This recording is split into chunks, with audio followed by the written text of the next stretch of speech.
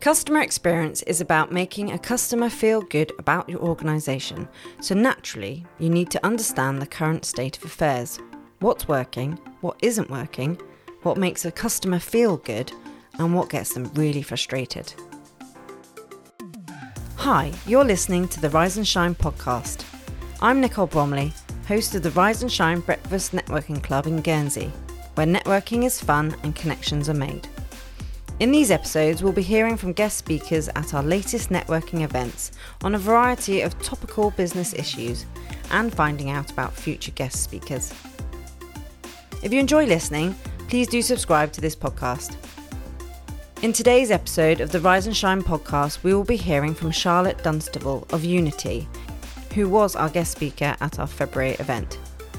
Charlotte shared with us her take on giving your customers the best experience and provided some practical tips for assessing and improving the experience. Let's hear a snippet from her talk. So if you sell via a website, go onto the website and try and buy one of your products and see, how easy is that?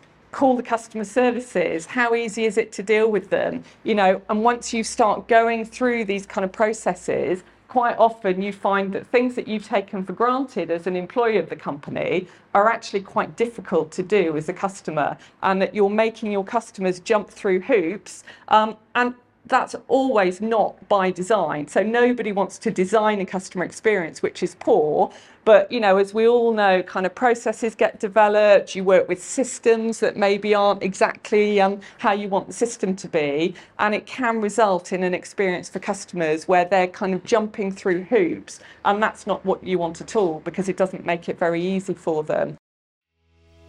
Rise and Shine podcast is sponsored by Copper, providing collaborative, simple and creative social media solutions to make your business flourish online. For more information, visit www.copper.gg.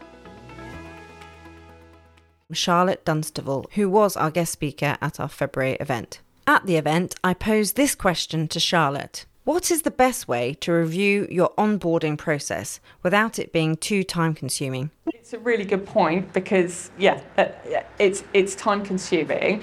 What I would say maybe with your onboarding process is the next client that you onboard, just say to them, I'm looking to make some improvements to my process, so can I go with it, through it with you, kind of more hand-holding, and would you be open to giving me feedback about it? So rather than just doing it separately, use the next opportunity you have actually practically doing that process to look yourself at, okay, how do I think it could be improved? And then say to your client that this is what I'm doing, so please at every stage could you feedback on what's good and what could be better? So hopefully it doesn't add too much time, it adds maybe a percentage to your onboarding, but you're not doing it completely separately. And it also gives you the advantage that then, it's practical rather than theoretical, so you get real feedback.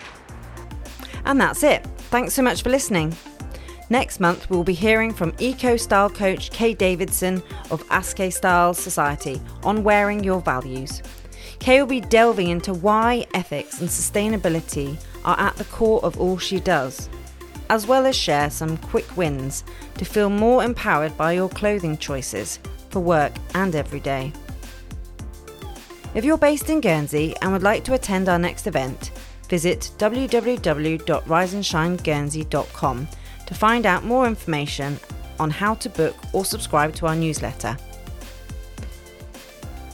I look forward to rising and shining again with you soon. Rise and Shine, where breakfast networking is fun and connections are made.